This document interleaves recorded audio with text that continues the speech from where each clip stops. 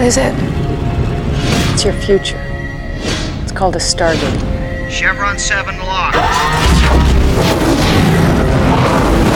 Welcome to Walking Through the Stargate. I'm Brent. And I'm Zach. This is episode 151, and we'll be talking about Stargate SG-1's episode Inauguration. We are inaugurating a new president and a new vice president into, well, not the vice president so much, into the Stargate program. But anyway, yes. Friends, we're an independent podcast. So if you would like to support the show, you can do that at patreon.com/walkingthroughthestargate. There's tiers and privileges, and Zach will let us know a little bit about that in just a bit. But one of the privileges you get is access to our Patreon first content. We've got a few different little shows on there. There's The Other Side of the Gate, where a good friend of the show and executive quasi-producer, I think that's the first time I put those words in that order. Executive quasi-producer. Yes, the executive quasi-producer, David.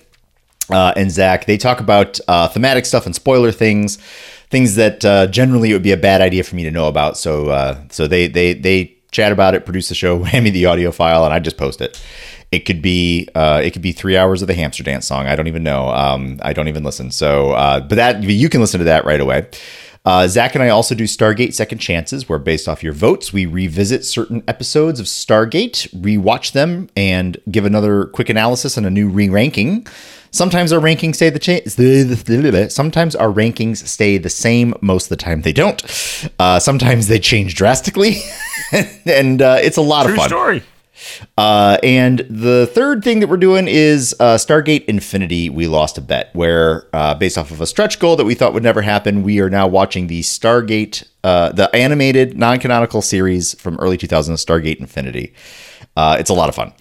And if you are saying to yourself, that sounds like an awful lot of stuff that's behind a paywall, buddy, the short answer is, aha, I said first, not only. So all of this stuff eventually makes the main feed, especially when we want to take breaks. So you don't have to support us on Patreon if you don't want to. You'll be able to hear all of it. But if you want to support us and you want access to that stuff right away, that's the thing to do.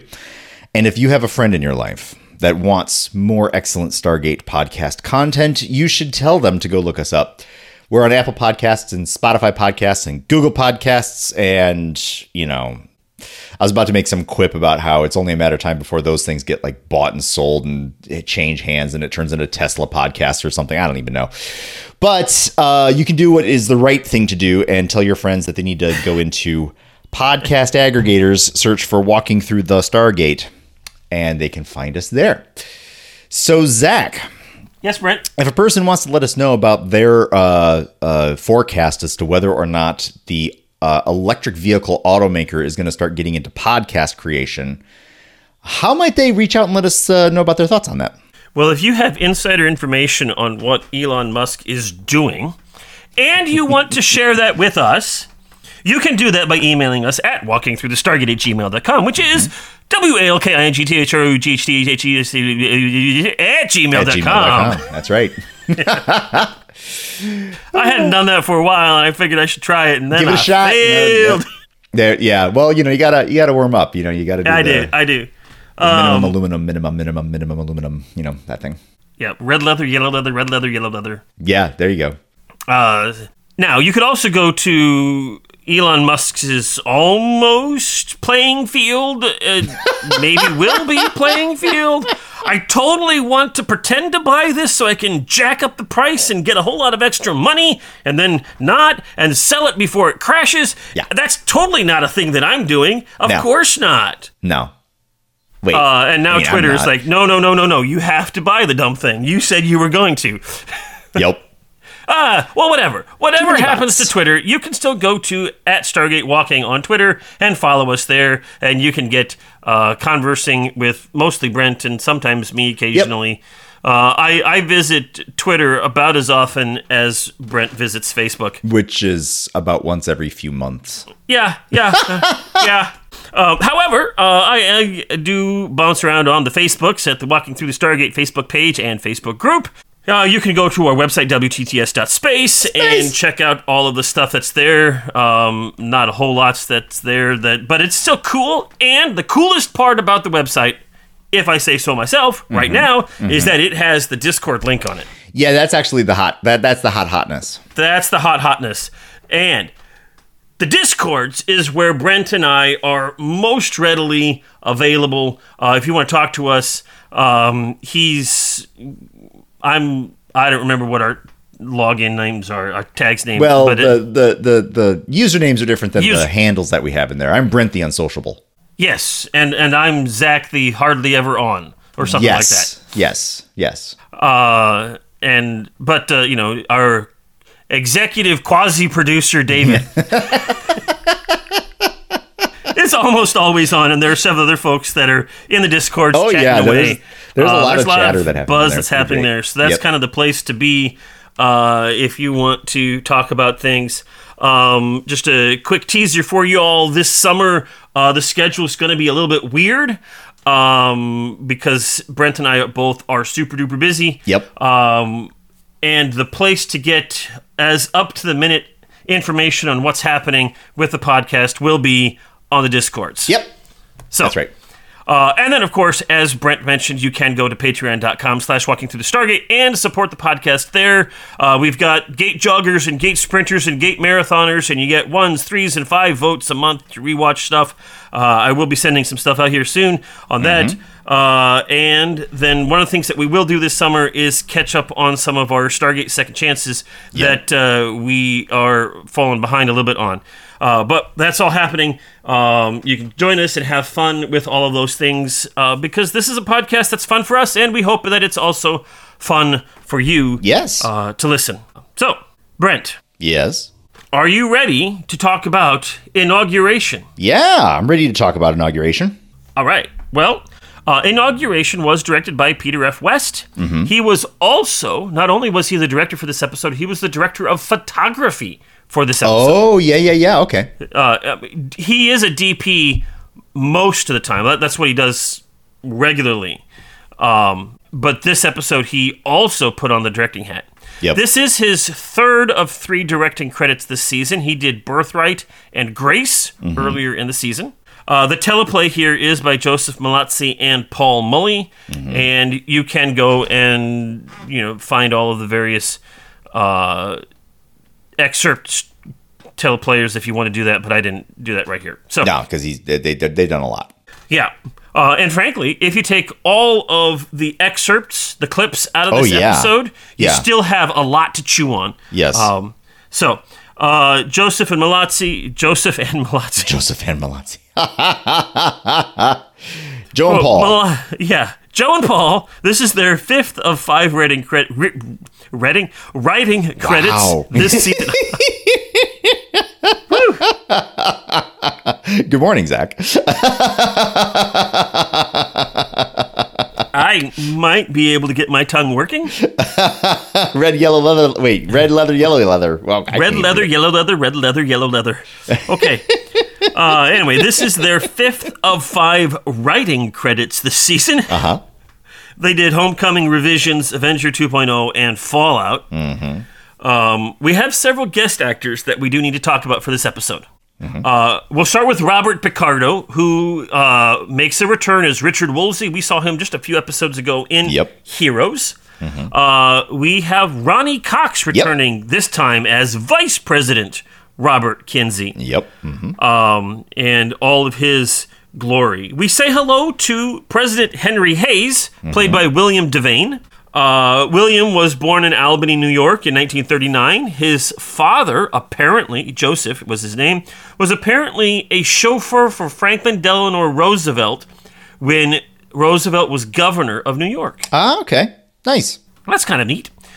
He graduated from New York City's American Academy of Dramatic Arts.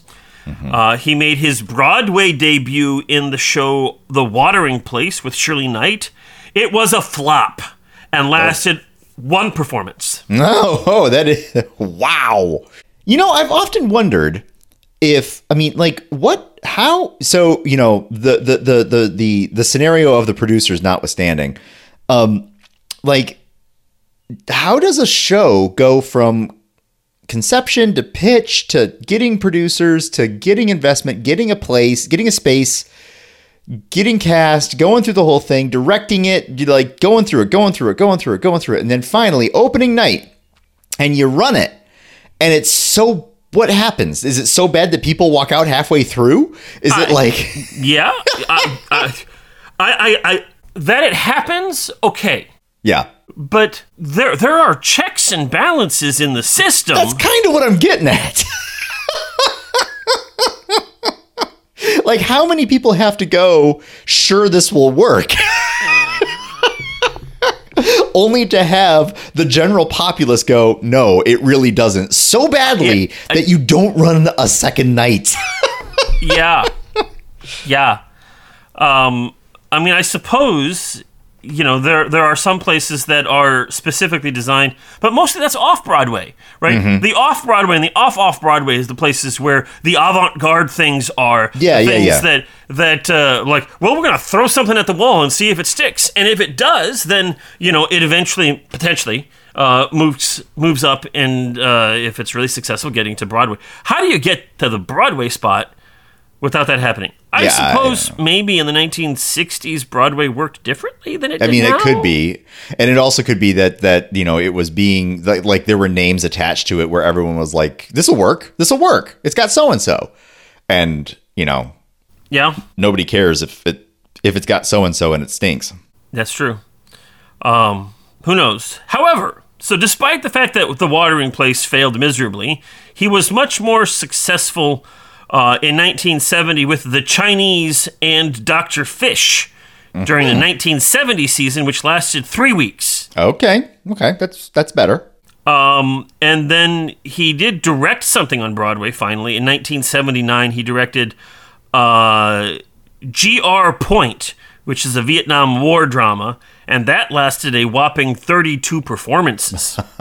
Getting better. I guess the point here is don't get discouraged, kids. Yeah. You know, I mean, to be fair, I mean, I've directed a couple of things for the community theater, and none of them lasted 32 performances. Now, none of them were designed to last 32 performances. Right. There was community theater. It's like, y'all have regular jobs. This is their job. Yeah. All right. So anyway, Devane made his movie debut as a revolutionary in the independently produced In the Country in 1967, and then began appearing on TV series and the like. Mm-hmm. His reputation took off when he played...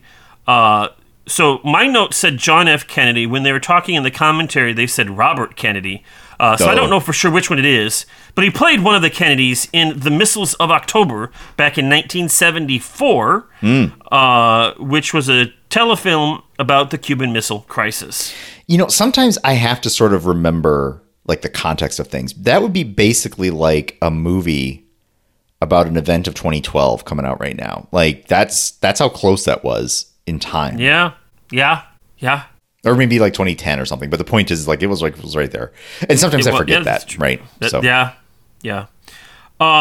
He did have some major roles in Alfred Hitchcock's Family Plot, in John Schlesinger's Marathon Man, as well as the Bad News Bears in Breaking Training, and others. Yeah. He's actually had a long career. Now, his... movie career apparently tanked in 1981 with the film Honky Tonk Freeway. Mm-hmm. This was a comedy that cost $24 million to produce, and made a whopping $2 million. Woof. Yeah, that investment did not return. Not go well. No. Now, he moved over to nighttime TV series at that point in time, and he played Greg Sumner on the soap opera Knots Landing for 10 years. Mm-hmm. And because of his resemblance to Kennedy and his ability to master a Kennedy-esque Boston accent, Devane continues to be in demand as politicians, including presidents, in such shows as The West Wing, 24, and our very own Stargate SG-1. Yep. His very first IMDb credit was a TV series Directions in 1967. Mm-hmm. He played Boyfriend in the episode Woman of the World. Oh, okay. All right. Nice. So, there you go. We do say hello to James McDaniel, who plays General Francis Maynard. James McDaniel was born in Washington, D.C. in 1958, and he played the actor Lieutenant Arthur Fancy in the TV series NYPD Blue for 7 seasons. He's done a lot of stuff on stage and on screen and on television and such. He's been in films such as War Eagle, Arkansas, Living Hell, and El Cortez. He received an Emmy and a Peabody Award for his performance in Edge of America, and an Emmy Award nomination for public television's Storytime. So there you go. He won the prestigious Obie Award, which is a stage actor award, and was nominated for a Drama Desk Award for his portrayal of Wendell in the New York stage production of Before It Hits Home.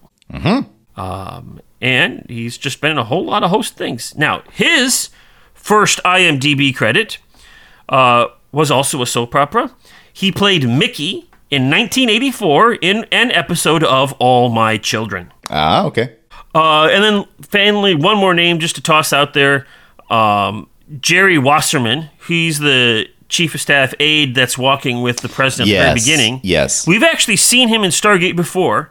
He played Whitlow in the episode Touchstone in season 2. Okay.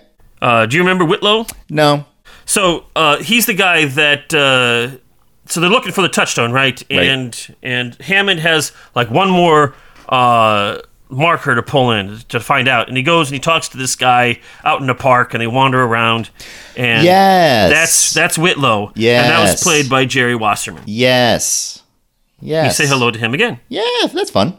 Yeah. All right. So this episode originally aired on March 5, 2004 in the U.S. and February 24 in the U.K.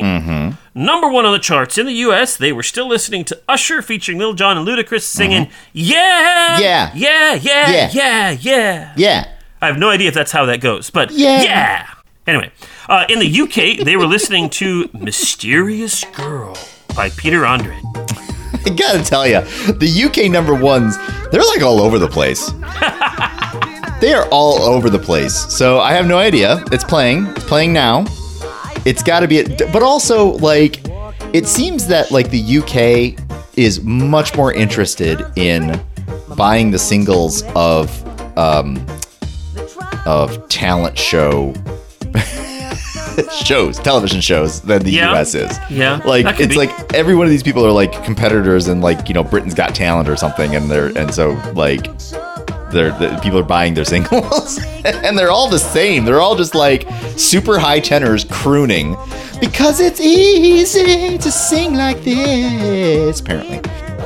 Oh, only if you could actually sing like that. This is the problem with a lot of pop music for like decades and decades, is that most of them are high tenors, and most of us can't actually sing high tenor. No. And so we're all singing in our car, and we're like, we sound awesome! Just croaking along, yeah, exactly. Yeah. So, now, as we listen to Mysterious Girl, we have to look at the box office. The box office, the first one is The Passion of Christ, and if we had to find a mysterious girl in The Passion of Christ, I suppose it would have to be Mary Magdalene. I suppose. I mean, that's not really very fair to her, but maybe. The number 2 is Starsky and Hutch, and I don't have any idea enough about that to know, but I'm sure there's a mysterious girl in Starsky and Hutch. There's probably one, yes. All right. Hidalgo is number 3, and while I know that Hidalgo has Viggo Mortensen, who was also Aragorn, I'm sure... Now, the mysterious girl in Lord of the Rings has got to be Arwen, but we're not talking about that. We're talking about Hidalgo, but there's a mysterious girl there, too. And 50 First Dates, clearly... The one that sticks is the mysterious girl. Yeah. You know, and Twisted, who knows? I have nothing idea, but I know more about Twister than I do about Twisted. I don't remember about Twister, but and it's probably Twisted because she is a mysterious girl. There we go. Okay, all right. Yep. That you've done it. I got through it. That's right. Julie's going, Yeah, no, you've done better, but that's okay. That's all right. Like, you work with the material you're given. I work with what I got, and that performance is only going to run one show. Oh, too true. Too true. It just gets played over and over and over again. Somebody recorded it. Who did that? Yeah, exactly. All right, so what was happening in early March 2004? Well, the war in Iraq was going on in March 2004. Al-Qaeda carries out the Ashura massacre in Iraq, killing 170 people and wounding over 500. Jeez Louise. Yeah. On March 2nd, the Rosetta space probe is launched by the European Space Agency to study Comet 67P. And I'm not going to try to pronounce that name. There's the name. Cheruvmov Gerasimenko. There you go. Yeah. Cheruvmov Gerasimenko. With the Philae lander module aboard. Yep. So, do you remember that? Oh yeah, I mean not the launch, but I do remember when the little lander thing landed on the comet. That was that comet that looked like kind of like almost like a peanut, as in like it had two big blobs kind of stuck together. Okay. And the lander went down, and something happened with the lander. It like bounced in a way that people weren't expecting, and I think it like landed on its side, I think, or something. Oh. It all worked out fine because there was a ton of really good science and so many really good images that came out of it. But yes. Okay. Also on March 2nd, Indianapolis Colts signed quarterback Peyton Manning to a 7-year deal worth $98 million with a $34.5 million signing bonus. And at the time, it was the largest contract to date in the NFL. At the time, it was the largest one. Now, we've blown past that. You've got Patrick Mahomes signing a 10-year, $500 million contract with the Chiefs a year ago or so. Yeah, and even adjusted for inflation, like that signing bonus would be about $50 million in today's dollars. So that deal would have been about $130 million? Yeah, something like that. 7-year deal, and Mahomes just signed a 10-year, $500 million deal. About $50 million a year. Yeah, that's not adjusted for inflation anymore. No. That's because the NFL is a monetary juggernaut. Yeah, for good or for ill. Yeah, it's what it is. My basic thought on that is, while I think these contracts are ridiculously large, I think it is important that if the machine that is the NFL is going to be making hundreds of billions of dollars, then the contracts for these players should be also ridiculously large. Yes. Because they are the ones that we are actually watching. Yes. We're not watching the owners. We're not watching the executives. We're watching the players. And so they should get a large and significant chunk of that pie. And while they're getting large numbers, I strongly suspect they're not getting an actual amalgam of a significant chunk of that pie. Yeah, right. But, there you go. There you go. A few days later, on March 8, a new constitution is signed by Iraq's governing council after the invasion and occupation by American-led forces. Yeah. Mm-hmm. So we are totally not about nation building. No. They do it. They've done it themselves. Yeah, 100%. Here you go. Yeah.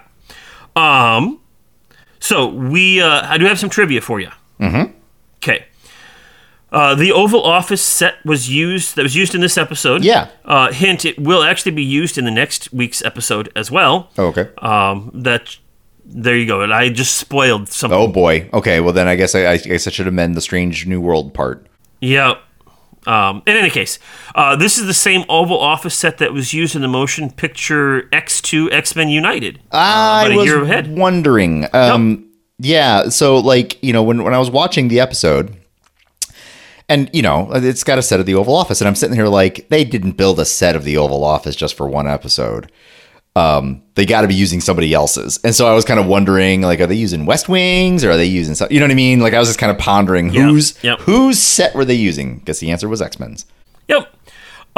Interestingly, so like this set is like in a big giant warehouse. Yeah. And like the outside is just painted backdrops. And so like occasionally you can look out the window and the trees and the scenery that you see out there, it's not actual real trees and scenery. It's just a painted backdrop. Yep. Now, you may have noticed that none of our main cast members, except for one small scene with George Hammond, actually appear in this episode. Yes, I did notice. With the exception of the clips and whatnot. That's right. This is only the second time that our main team, and it's it's the second of 2 episodes where none of SG-1 are featured. Yeah. The other one was in season 6, another clip show, Disclosure. Yeah. Which is one of the episodes that was featured in this episode. A clip show was featured in a clip show. Believe me, I noticed. So, let's see here. We have clips in this episode from the following episodes of Stargate. The Fifth Race, Maternal Instinct, Chain Reaction, Upgrades, Entity, Enemies, Meridian, Sight Unseen, Smoke and Mirrors, Paradise Lost, Disclosure, Full Circle, Fallen, Evolution Part 1, and Evolution Part 2. Yep. All of those were in this episode here or there. And according to the DVD commentary, Henry Hayes removes his shoes because William Devane prefers to film without wearing shoes. So that scene when he's like, let me take off my shoes and just kind of relax my toes, which actually totally makes sense, honestly, from a certain point of view, was done because William Devane liked to not have shoes. Yeah.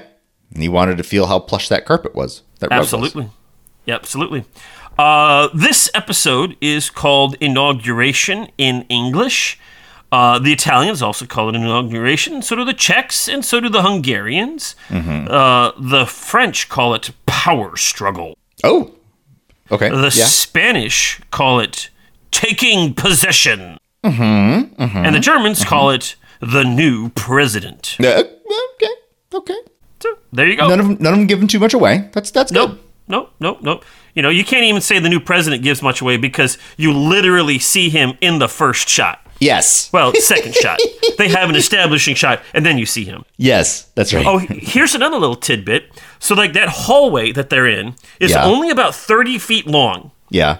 And the script says they're walking through this hallway to get to the Oval Office while they're doing all of this talking. Yes. And Peter West was like, how do you do this? They're going to have to walk up and down that hallway 5 times. Yes. To get all that dialogue in there. But William Devane kind of gives them a new way of doing it by stopping every few steps and looking at something. Yeah. So, the shot of him looking at John F. Kennedy's bust and looking in the mirror and doing all this while this conversation is going on is a lot to do with Devane bringing himself into this character and bringing his thoughts into who this character should be. Yeah. And it made for a much more interesting walk down the hall than 30 feet of, just turn around. Stamping down the, yeah, exactly. So, there you go. Very good. Are you ready, Brent, for the synopsis of Inauguration? Yeah, let's get into it. All right, here we go. We're in Washington, D.C. On his first day as President of the United States, Henry Hayes walks through the halls of the White House on the way to the Oval Office. He is followed by an aide talking to him about some ex-president of Togo and other current events. I guess doesn't really matter. He's blabbling. Anyway, the president pays more attention to the decor of the hallway than anything else, soaking in the reality that he's president of the United States. Dum bum ba dum bum ba dum ba. Sorry. Hayes gets to the Oval Office and he walks in, and he's met there by the chairman of the Joint Chiefs of Staff, General Francis Maynard. The general has some important information for the president on a top secret program. Apparently, a program so top secret, it's not even in the top secret review the president typically receives. Well, then it's not really top, now is it? It's the other stuff isn't top secret. That's my point. So, like, anyway. This is beyond top. Beyond top. This blows the top. This is...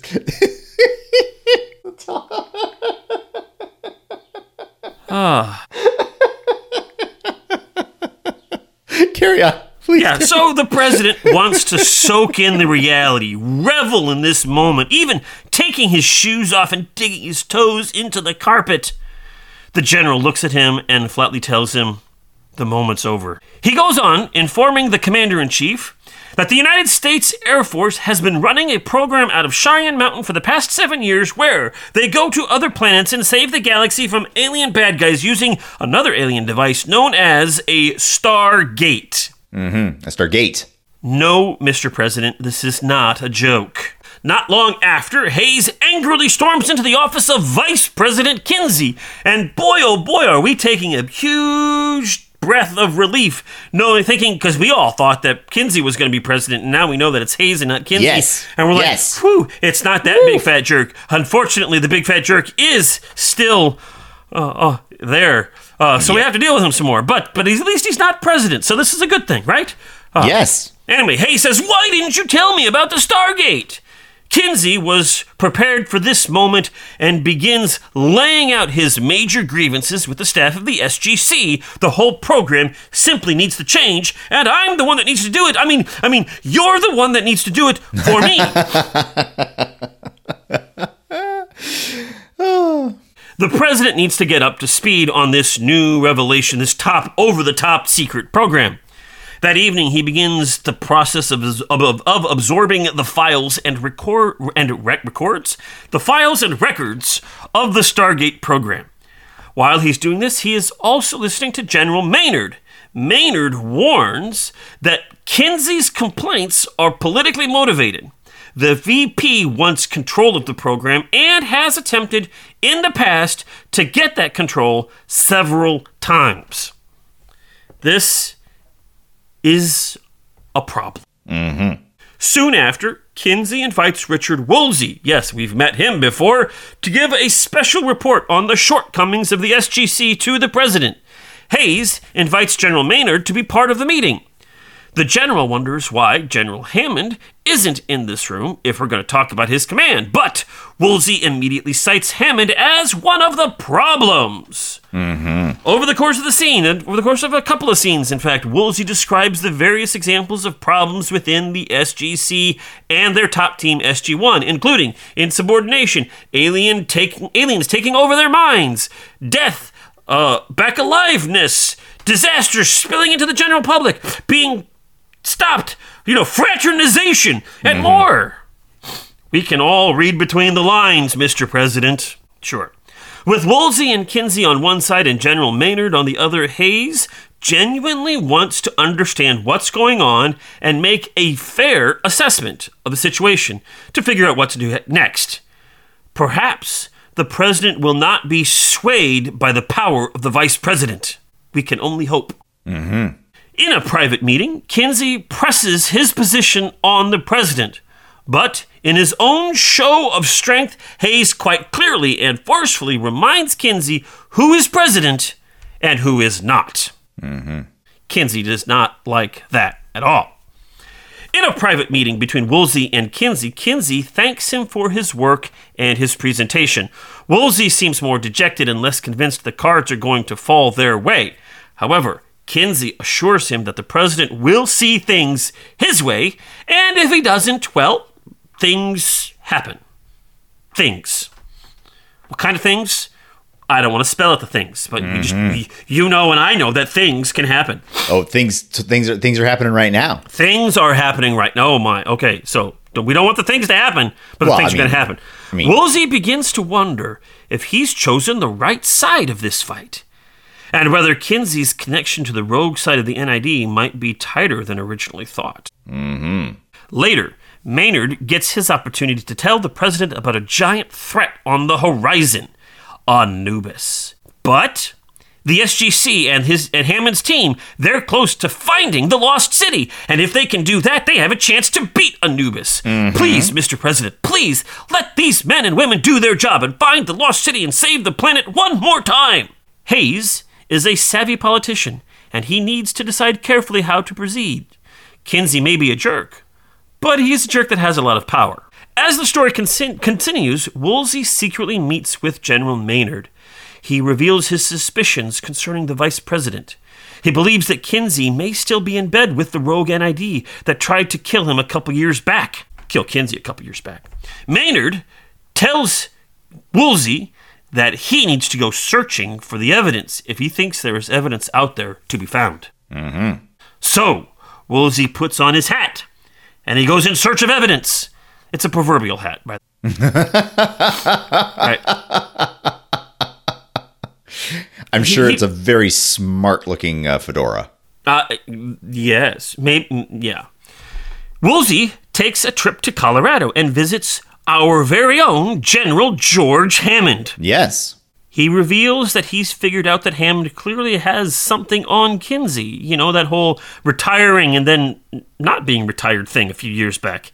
And he wonders what it is. Hammond is not convinced that Woolsey is the right person to trust, but seems to think that maybe this is the time to release the information he has on Kinsey. And so he hands Woolsey a 3.5-inch floppy disk. Okay, for you listeners out there who may be of a certain age, a 3.5-inch floppy disk, A, is not floppy. B, No. It holds less than 1.5 meg of data. Yes. It's kind of like a CD-ROM. Oh, wait, no. It's kind of like a flash drive. Only orders of magnitude smaller in Yes. terms of capacity. Yes. And orders of magnitude larger in terms of space. Yes. It's called a floppy because before the 3.5-inch floppy, there was a 5 1/4, and actually before that there was an 8-inch, and those were discs that were actually floppy, and they would. Well, and yes, and inside the 3.5-inch floppy disk, what we're talking about is that the magnetic platter in there is still floppy. That's true.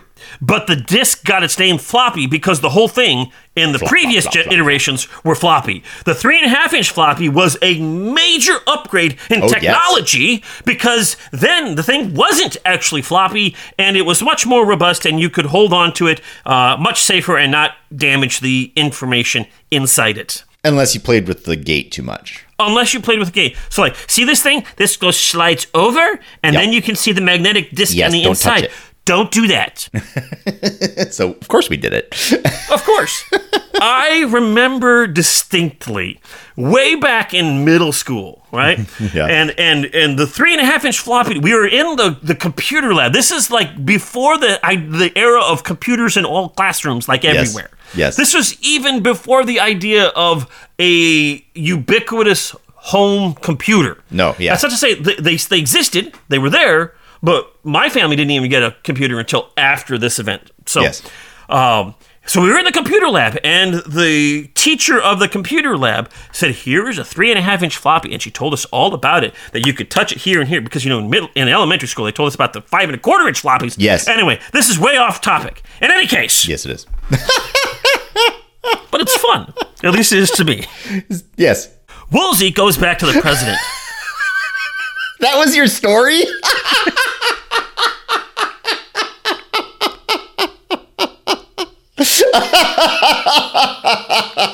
You expected me to have a point? Yes, I did. I was just carry on. following a rabbit trail, Brent. Delightful. And there are going to be listeners who will find that delightful, and there are others who will not. Yep. And for those of you who don't, I'm so terribly sorry. Yeah, that's okay. We'll get back to the point. All right, Woolsey goes back to the president and relays some of the information that he's learned. Kinsey is clearly still in bed with the rogue NID run by a cabal of businessmen wanting to use alien technology for financial gain, and perhaps more. Woolsey just hopes that history will remember him as a man who has tried to do the right thing. Ominously, President Hayes asks, whose version of history? Yeah. The end. The end. So, Brent. Yeah. Inauguration. Uh-huh. What'd you think? I gotta tell you, I think this is the best clip show I've ever seen. Now, why do I so enthusiastically jump right in and say that? Well, because there were like 3 things that were kind of going through my head as I was watching it. One was being charmed with how this was like a 43-minute version of Previously on Stargate. And so, and not done in a bad way. Like they're setting, I mean, obviously, they're setting something up, but in order to set it up, what they're doing is that they're pulling in threads from story from all these previous episodes. So this, and then this, and then this, and then this, and then this. It's under the guise of evaluating the fitness of command of Hammond and Stargate, and SG-1 within the SGC, maybe amongst others. But what it's really doing is that it's reminding us of all these things. Now, there was only one clip that I didn't just remember. As they were talking about this event and that event and that event, I'm sitting there like, yeah, I remember that. And then the clips were like, yep, there's that. Only the one where Hammond held the gate open a little long while the gate room is taking fire was the one I was like, I don't remember that one. Oh, that's actually in the episode. Pardon. When he unexpectedly retires. Oh, it's that one. It's at the very, very beginning of that episode, and he uses that as his excuse to retire. He's too, he can't send good people to do all of this anymore. Sure. And so Right. But anyway. But everything else, though, I was recalling, but it was still just really well done in bringing the important elements of the important. How best to say this? I don't think that every single element was viewed as important to this moment when it was written, but it's really cleverly brought back and reintegrated into the next chapter of our story. So I'm pretty happy about that. Mm-hmm. I thought they did quite a good job on that. Also, there was an awful lot of new, this thing was about half new content for being a clip show, maybe more. More. Yeah, and so, it is a clip show, but it's not really a clip show. I think that while it would have been boring to watch them just sit around couches talking about it, that versus showing the clips of the action itself, it could have been done. There was that much new stuff in here. It wouldn't have been a good episode. I wouldn't have liked it at all. But I'm just acknowledging they wrote an episode here. And brought in elements from previous shows in order to sort of tie it together. So I thought that was really quite well done. But then there was the real big one that I really actually enjoyed kind of chewing on. And it was when Woolsey was making his case at first about the need for, changing things up at the SGC because of all of these potential failures that they keep pointing to. They keep pointing over and over and over again of, yes, they succeeded this time, but this is not the right way to run a thing.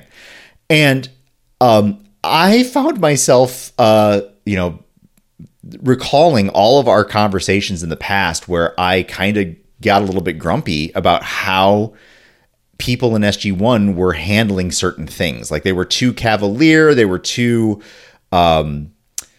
irresponsible with certain things. They were, taking unnecessary risks, or maybe that wasn't a big one. But, I remember that I had been vocal about looking at some of the things and being like, that's not how you're supposed to do that. Mm-hmm. And here those criticisms are coming to bear in the story itself with the audit that Woolsey performs. And it got me thinking about this very interesting narrative aspect, which I think creates friction when it shouldn't. And that is that we are watching a story about heroes. And you've heard me say, I don't know how many times, that strangely good things happen to heroes. That's the point. That's why they're heroes. Yep. And it's an established element of heroic story that these people aren't people, they're heroes. There's a difference. And Woolsey is making a very cogent case for policies and procedures that protect people, because that's important. That's something that we need to do. Whenever you get grumpy that what you're doing with your work is spending too much time with your documentation for your policies and procedures, what's actually happening is that you've drank the Kool-Aid that says that your work is actually like the thing that you're supposed to do, and you're missing the point that you could get struck by a bolt of lightning, and then how's the work going to keep going? Yeah. Like, documentation is actually extremely important because we're people. People make mistakes, people fall ill, people die, people win the lottery, people, like, things happen to people. Things don't happen to heroes, right? Heroes make it. Heroes carve a way out of nothing. Heroes aren't real. And so we're watching an epic about heroes, and that's great. That's why we're here. And we love it when our heroes have elements of our own humanity. That's what makes them relatable.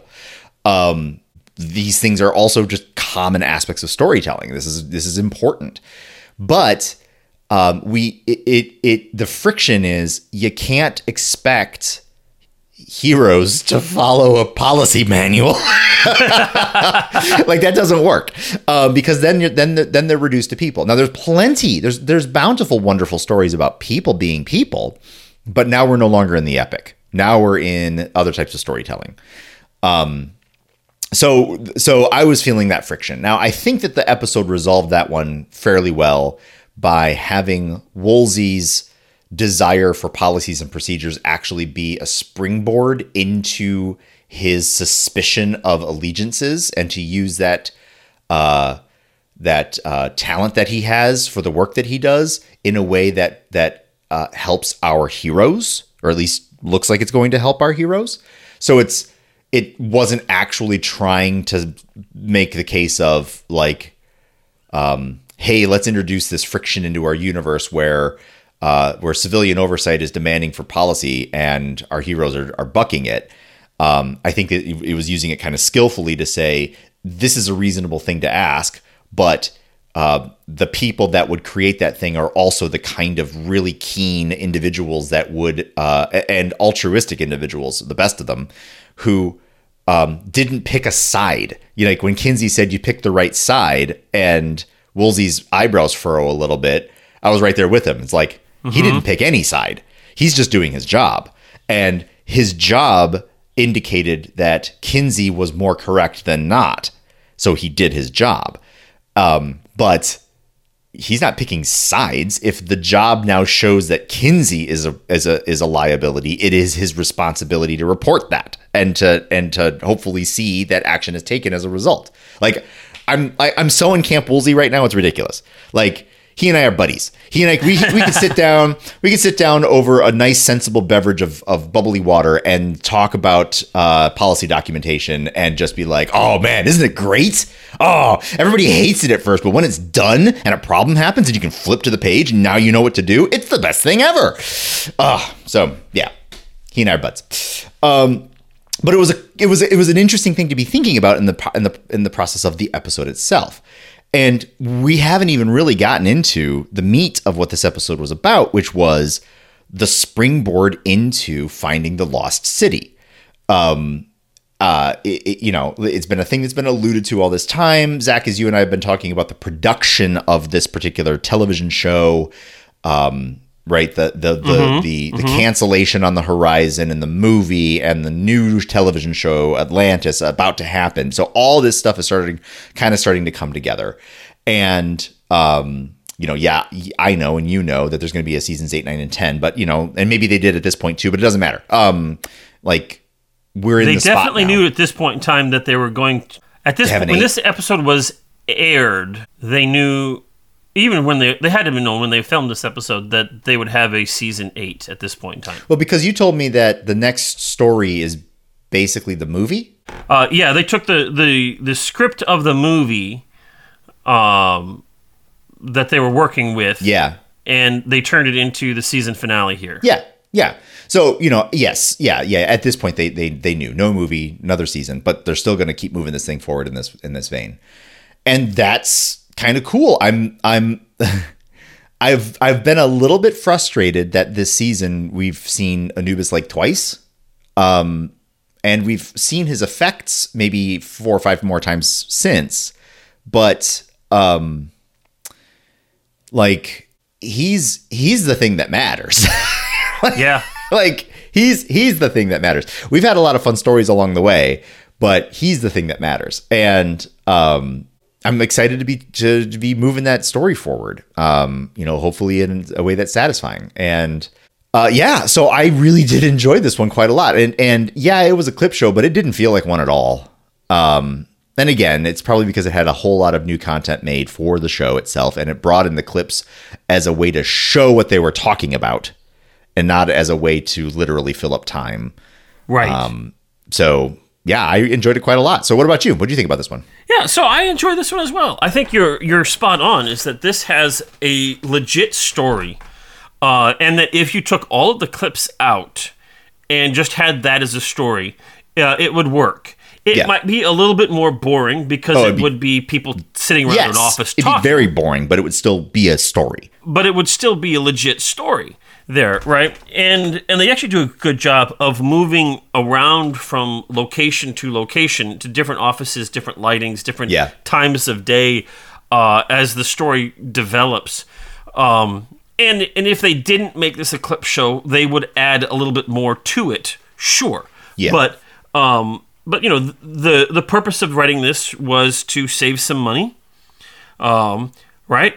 Yep. And to be a springboard for what's coming next. And it does that. It does that well, and it writes a good story to that, such that the clips are used in service of the story that's being told, not the other way around. Yes. Right. Like I'm thinking about one of the worst clip shows ever, Shades of Grey, season 2, Star Trek: The Next Generation. That had a story-ish, whose sole purpose was so that they could use these other clips for things. Yeah. And they frankly didn't have enough material to make it work well. And they just had a boring story, and to that, this wasn't that. Yeah. This had a legit story to it. And it makes it work. And this has been the modus operandi of most of the clip shows for SG-1, which is why I say, and said at the very beginning, is that SG-1 does clip shows differently than other places. Yeah. Yep. They're still clip shows, but they're better. And this is really, really quite good. Now, you talked about Woolsey, and I think that they do a brilliant job with Woolsey. Right? He's introduced in Heroes, and he is introduced as an antagonist. Yeah. But one of the things that is kind of tossed out that in an episode is that, like, who is this Woolsey? This is, he's a straight shooter. Yeah. And, of course, all we see is the antagonistic side of things. He has a legitimate perspective that oversight is necessary, and he holds on to that, right? Oh, yeah. Civilian oversight of top secret military organizations is necessary, and we need to be asking the questions, are what they doing proper, should these things actually be done? Yeah. And frankly, these are legit questions. Yep. Now, we as an audience member who is supposed to be rooting for our heroes and recognizing that they're heroes, they're not ordinary people, and Woolsey is talking about them as if they're ordinary people. Yes. But they're not ordinary people, they're heroes. Right. But of course he has to do that because that's who he is and he's inside, that's right. All that stuff. But his argument makes sense. But we kind of root against him, at least I did in Heroes, because we knew that he was working for Kinsey. Right. And even in this episode, at the very beginning when we see him, we're not rooting for him because we know he's working for Kinsey. Right. And we all know that, even if we could step back and say, okay, well, maybe we should have some oversight of this thing, blah, blah, blah. We're like, he's working for Kinsey. Kinsey's not the oversight we want. Right. We don't want Kinsey to be the guy in charge of oversight of this. But then you take this character and then in one scene, and hats off to Ronnie Cox because he's the one that sells it. Right? Oh, yeah. He sits there and he basically says, look, if he doesn't play ball, I'm going to kill him. Yeah. you've backed the right horse because I'm going to win this regardless of what happens. Yeah. And in that scene, and Robert Picardo does it well, right? The interaction with those, that is a brilliant scene because all of a sudden, in that moment, you're like, my goodness, I couldn't root for Woolsey before, and I may not necessarily support everything he says moving forward, but he's no longer a bad guy. Right. He's no longer an antagonist. An antagonist. Mm-hmm. He might not be a protagonist. Right. But he's not the antagonist. And just that one scene in this just totally changes who this character is. And then we see it move forward from there. And I think it's done brilliantly. I like that Hayes in this episode is a brand new president, and he kind of has this jovial, goofy, kind of quasi goofy quality early on, right? Mm-hmm. It's like, let me just soak this in. I'm president, right? Yes. He takes his shoes off, all of this stuff, and you're like, oh my goodness. And then when you see Kinsey, then like, oh my gosh, Kinsey's gonna walk all over this guy. And then you see that one scene where Hayes says, dude, I'm president, you're not, shut up, go away. Yep. And you're like, okay, so this guy's got teeth. Mm-hmm. And you're like, okay. So you see this transition, and it just, when as I watch this, I'm like, oh, okay, so things are going to be different, but, he's giving them a chance. He's going to talk to them, he's, okay, we're good. I like that about this episode.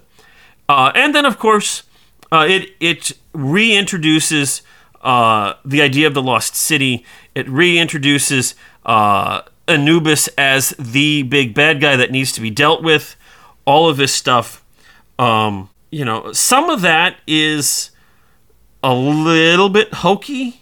It's like, okay, fine. The whole speech, let these guys do this one last thing. Yeah, let them. Fair. And I'm like, I'm rooting for you, Maynard, and you didn't convince me.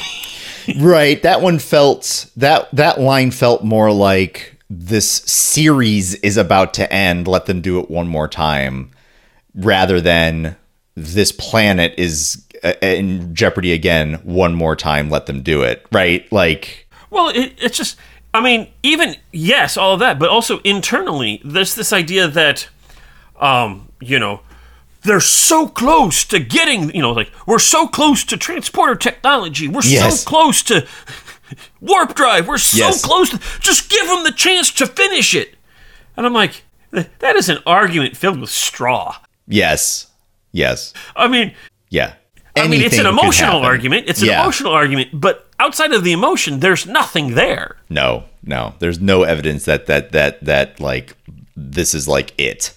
There's evidence that this is worth exploring, that this is worth getting to, but like they could get to the Lost City and they can find that it's obliterated. They could get to the Lost City and find that Anubis is there. They could get to the Lost City and find that they misunderstood what it meant.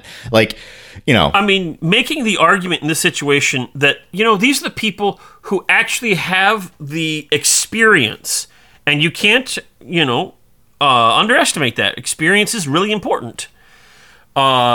To be able to do this, and that anybody else you put into there would be coming in so fresh that it would throw a significant wrench in this process.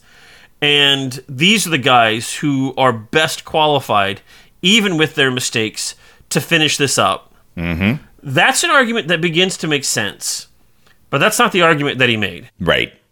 It's like, they're so close, let them do this one last thing.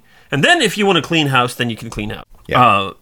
So, but, there you go. That's fine. The idea of bringing back the stuff from Kinsey's past, right? That disc that was... that was clever. It's like, that's one of those things that you're glad back in the day that it was able to get, Hammond reinstated and all of his stuff.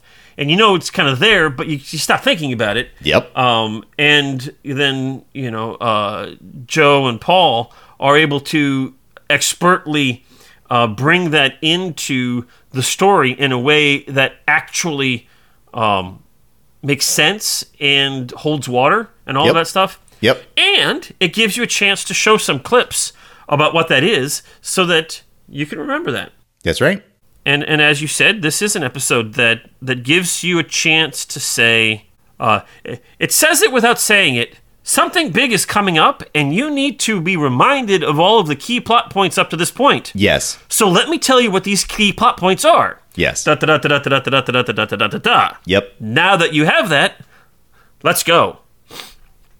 It does that very well. Yep. I don't know. That might be all I have. I mean, I don't know there's a whole lot more to say. I mean, like, at the end of the day, it is a clip show. At the end of the day, it is a previously on Stargate show that sets a lot of stuff up. And I thought it did a fine job. Well, it does. It does. And it also connects the past and the future together in a very, very good way. And this is interesting. It does it both internally and externally. Within the story itself, it connects the past and what's coming up in the future. Yeah. And externally for us as audience members who are watching this behind the fourth wall, it does that as well. And I think that it does it quite well. Yeah, I agree. And it does it in a story that is interesting to watch, and they've got great actors. The director, and so the commentary was Peter West and Michael Greenberg, one of the executive producers, right? Mm-hmm. And they were talking, and they were saying, this is one of the best groups of actors they've ever had. Mm-hmm. And I don't see that as hyperbole. You've got Robert Picardo and William Devane and Ronnie Cox and James McDaniel. Yeah. You've got these great actors who do a great job. And I just want to point out that James McDaniel has some white teeth. Yes. Yes, Holy he does. Smokes. He smiles and he's got this perfectly straight, white as a paper sheet teeth, which, is just wow. Yep. Blinding. What? Blinding. Indeed. There you go. So that's all I have to say about that. Yeah. Well, I think we're there. This episode, inauguration of President Henry Hayes. Yeah. How many chevrons are you going to give President Hayes? President Hayes? Well, I don't know. How about the episode? At the end of the day, it is still a clip show. I'm going to give it really high marks because it does a great job. But if I rewatch this episode, there's no way I'm going to give it as many chevrons as I'm about to give it. I think this is a 6 out of 7 for me. Now, again, a rewatch is going to be boring. It might be fun to watch the characters do their job a little bit, but as far as like the content is concerned, like I have now absorbed. The absorption of the content is now complete. There's nothing hiding in the content. There's no second watch realization. It's all in now, that's what it's supposed to do. But for what it was, it did it supremely well. It used very few resources. It borrowed resources to get the job done, and it still produced 43 minutes of television that was captivating. Bonus points, I guess, for getting me to think about a larger question about workplace policy versus heroes. But all in, this thing was supposed to set up the tensions that are to come, and it did exactly that. I can't fault it at all. And the clips were used appropriately and sparingly and exactly where they should have been. 6 out of 7 for me. So what about you? So I've seen this many, many times, and this time around, I watched it, and I wasn't really surprised by anything, obviously. Right. I knew it. I was rewatching it again. I'm not going to go 6, but I will go 5. Yeah, sure. So, like, I still find this episode worth watching. Mm-hmm. So, like, if I were flipping through channels and this is the Stargate episode that was on, I would stop and I'd watch it for a while. Sure. I don't know how long I would watch it. It's hard to say. But it would be more than, oh, okay, it's inauguration. Oh, moving on. Yep. Right. But I would sit there and kind of, because the characters and the actors do a great job of telling a story. And so there you go, 5. Very good. All right. Oh, I need to. I'm not at Twitter. I need to go to Twitter. We gotta do the Twitter and the Facebook. And the Facebook, but I'll get to the Facebook. Okay, and I'll get to the Twitter. There's the Twitter. Profile. And then there's the tweet. And then we have Kevin.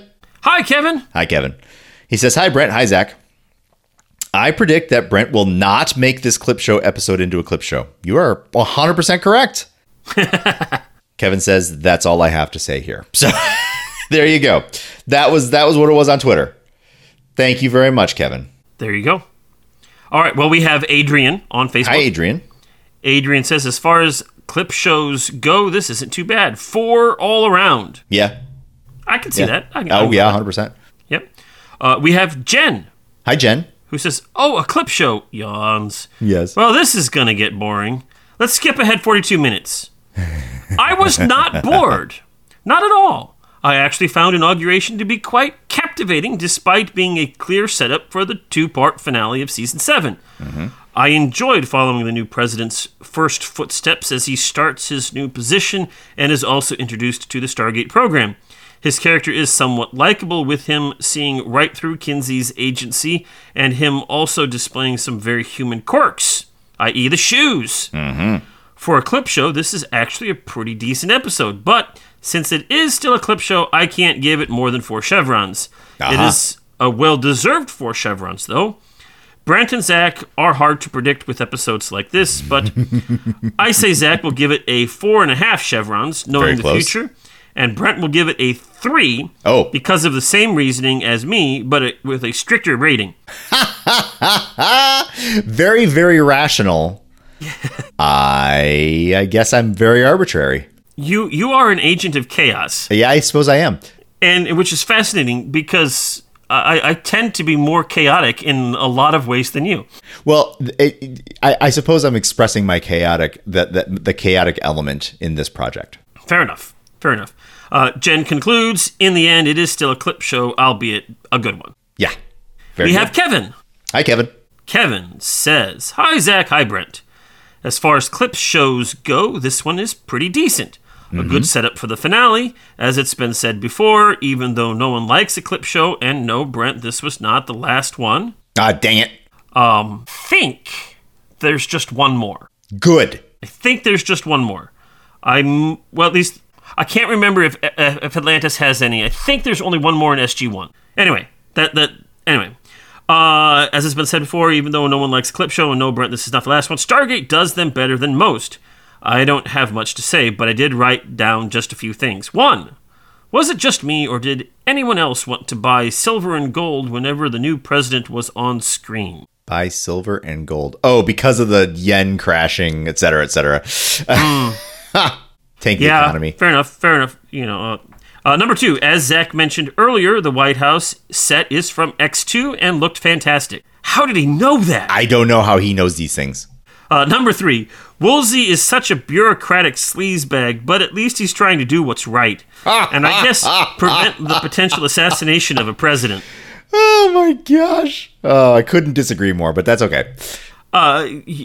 So, I will agree that Woolsey is a bureaucrat. But bureaucrats are not bad. Bureaucrats are not intrinsically bad. Nor is bureaucracy bad. Bureaucracy is not intrinsically bad. Yes, friends, you are witnessing a verbal showdown right now. Right? We're standing at 2 ends of the town right now, just squinting at each other with our dictionaries. Bureaucracy is a system. Oh, yes, it is. Systems are necessary. Yes, they because, are. As soon as you have 2 people looking at each other, you create a system. Yes, you do. It's like a field. It's like a gravitational field that is its own thing. That wouldn't exist if the 2 things didn't come together, but they Correct. did. And so now it's this thing and it exists. That doesn't mean the system has to be healthy. Oh, no. And if it's not healthy, it might be necessary, but it's not good. And in fact, could be, in fact, bad. The thing that people rail up against, they don't like unhealthy bureaucracy. They don't like unhealthy system. Bureaucracy exists because people are people, and people cannot be trusted to be heroes. So you create systems that allow people to fail, and the thing doesn't fall apart. That's why bureaucracy exists. Now, we have bountiful experience existing inside bureaucracies that existed at the start for those reasons, and then continue to exist for those reasons nominally, but they haven't been cared for. And so as a result, they are now unhealthy, and we still have to navigate them because they still exist. I don't know if I would agree with all of that, but I agree with most of it. Yeah. I mean, I agree with all of it, but there we go. Well, fair enough. Kevin, we're back to Kevin. Yes. Kevin says, not a clip show fan, but I think Zach and Brent will give it a 4. Yeah. Brent, you've seen almost 7 full seasons of SG-1. Mm-hmm. And then he says some other stuff. Oh, okay. Then we have Rowan. Hi, Rowan. Rowan says, there's a new prime minister and he doesn't know about the wizarding world. It's up to the Minister of Magic to get him up to speed and... Oh, wait. Wrong media franchise. The other one. Okay. Take 2. Rowan, I consistently appreciate your sense of humor. Thank you very much. Yes, indeed. Continuing. Exterior shot, the White House. Interior, the Oval Office. The TARDIS materializes in a corner. No, that's not it either. Okay. Take 3. President Jed Bartlett is...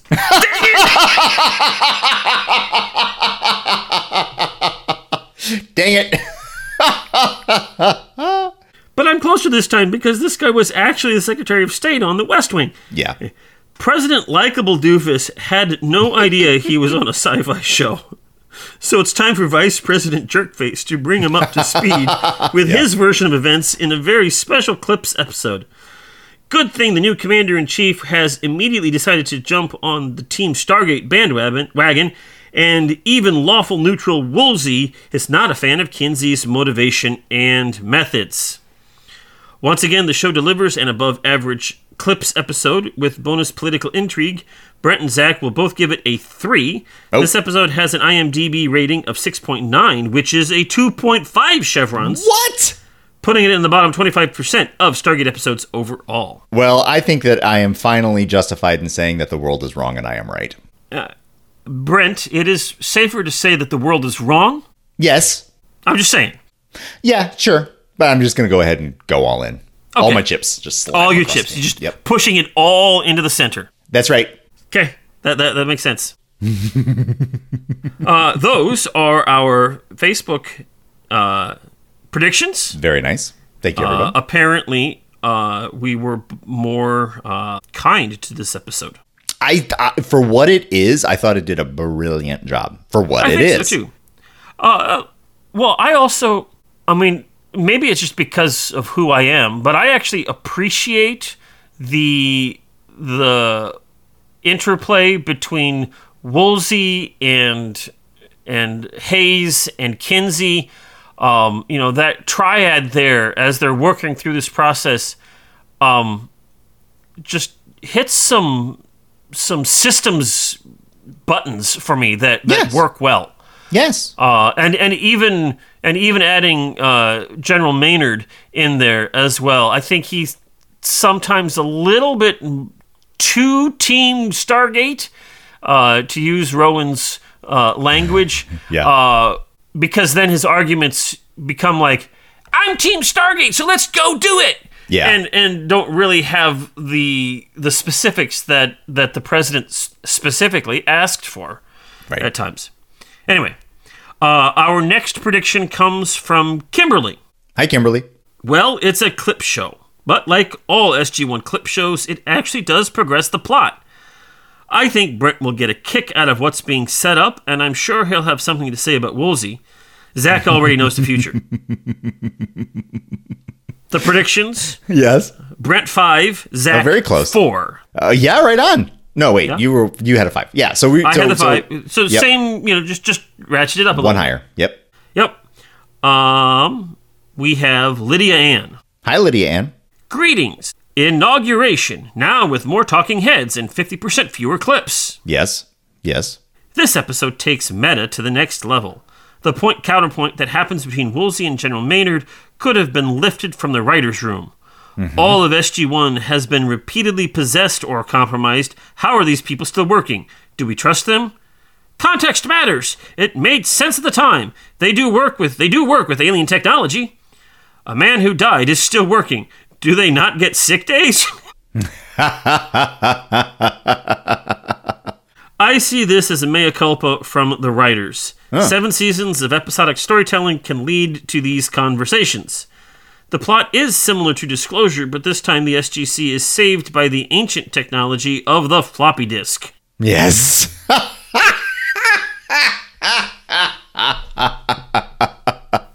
Yes. And she continues, is it even readable after sitting in Hammond's desk for that long? I mean, probably, but yeah, Probably. you know, better not have any magnets anywhere near it.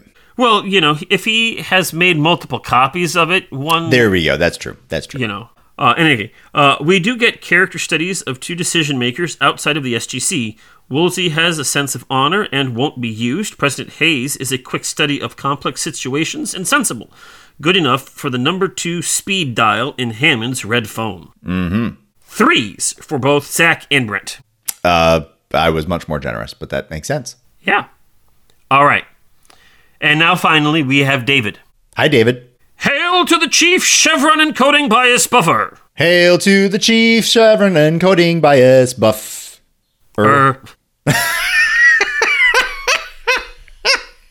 He says, this is probably one of the best clip shows ever made by anyone ever. Yeah. There, I said it. It's been said. There. It's now out there. Yes, it's still a clip show and all that. However, unlike other clip shows where it's, hey, remember when that thing happened? Yeah, I remember. This particular episode has meaning.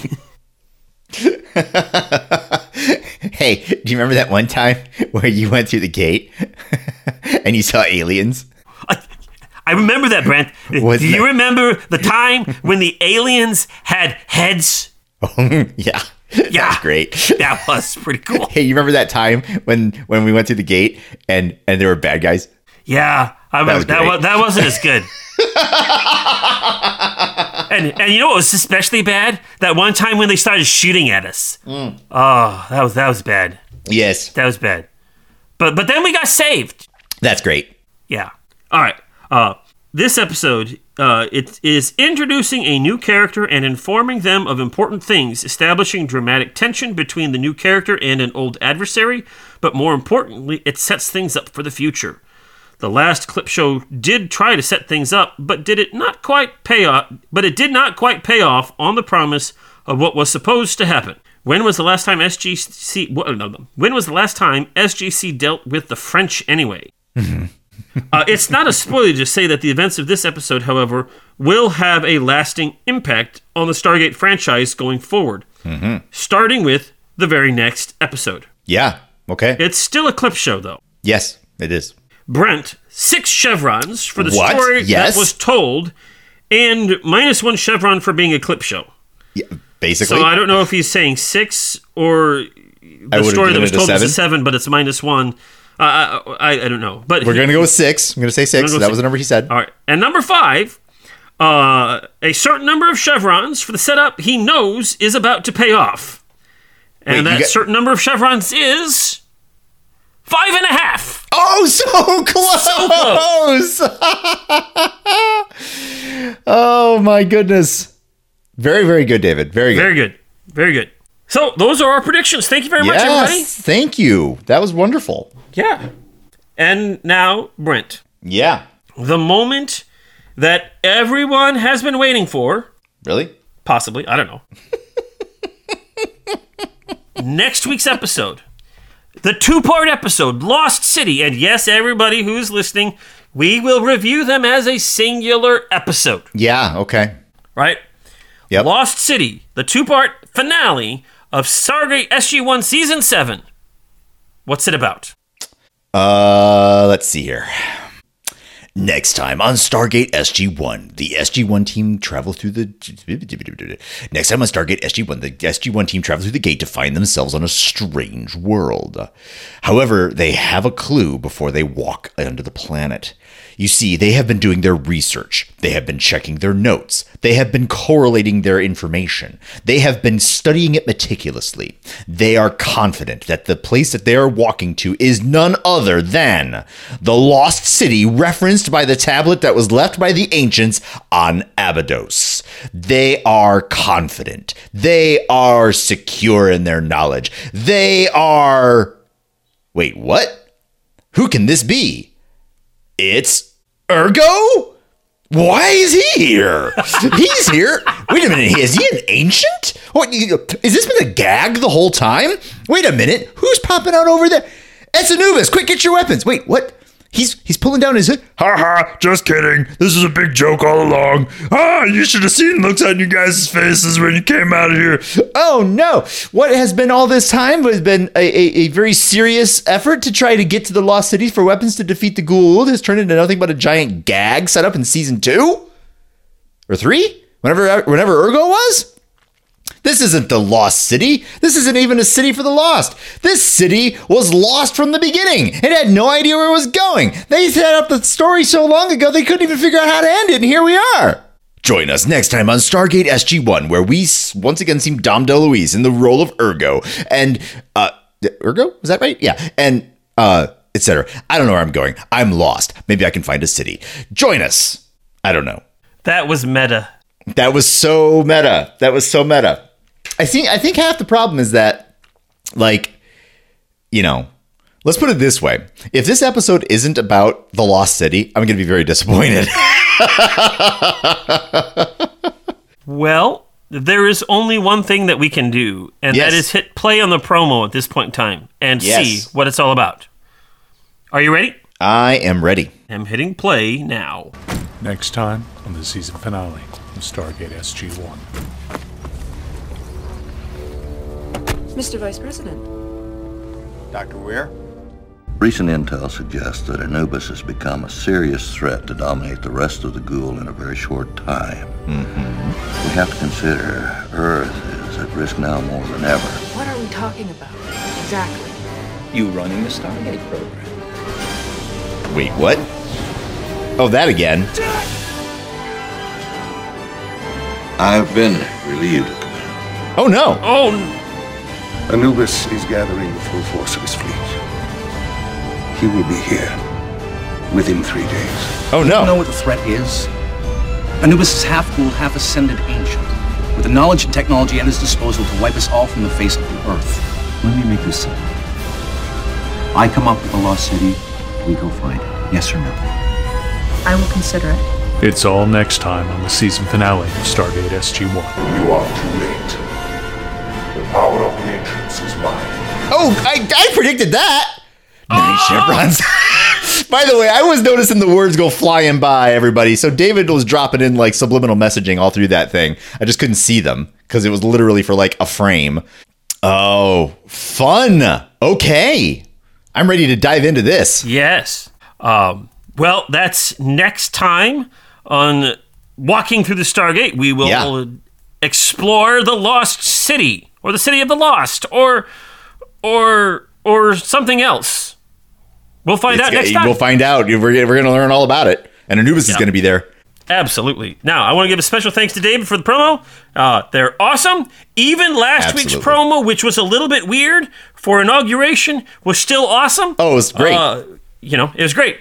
So, dear folks, tell us what you think. Tell us all the fun things. Go to Discords, go to the Facebooks, go to the Twitters, go to the whatever, emails, all of that stuff. All go the to the stuff. Patreons if that's what you want. Yep. All right. With all of that, I say I'm Zach. And I'm Brent. And this has been Walking Through the Stargate. See you next time. Bye. Carter, dial it up. Get these people home.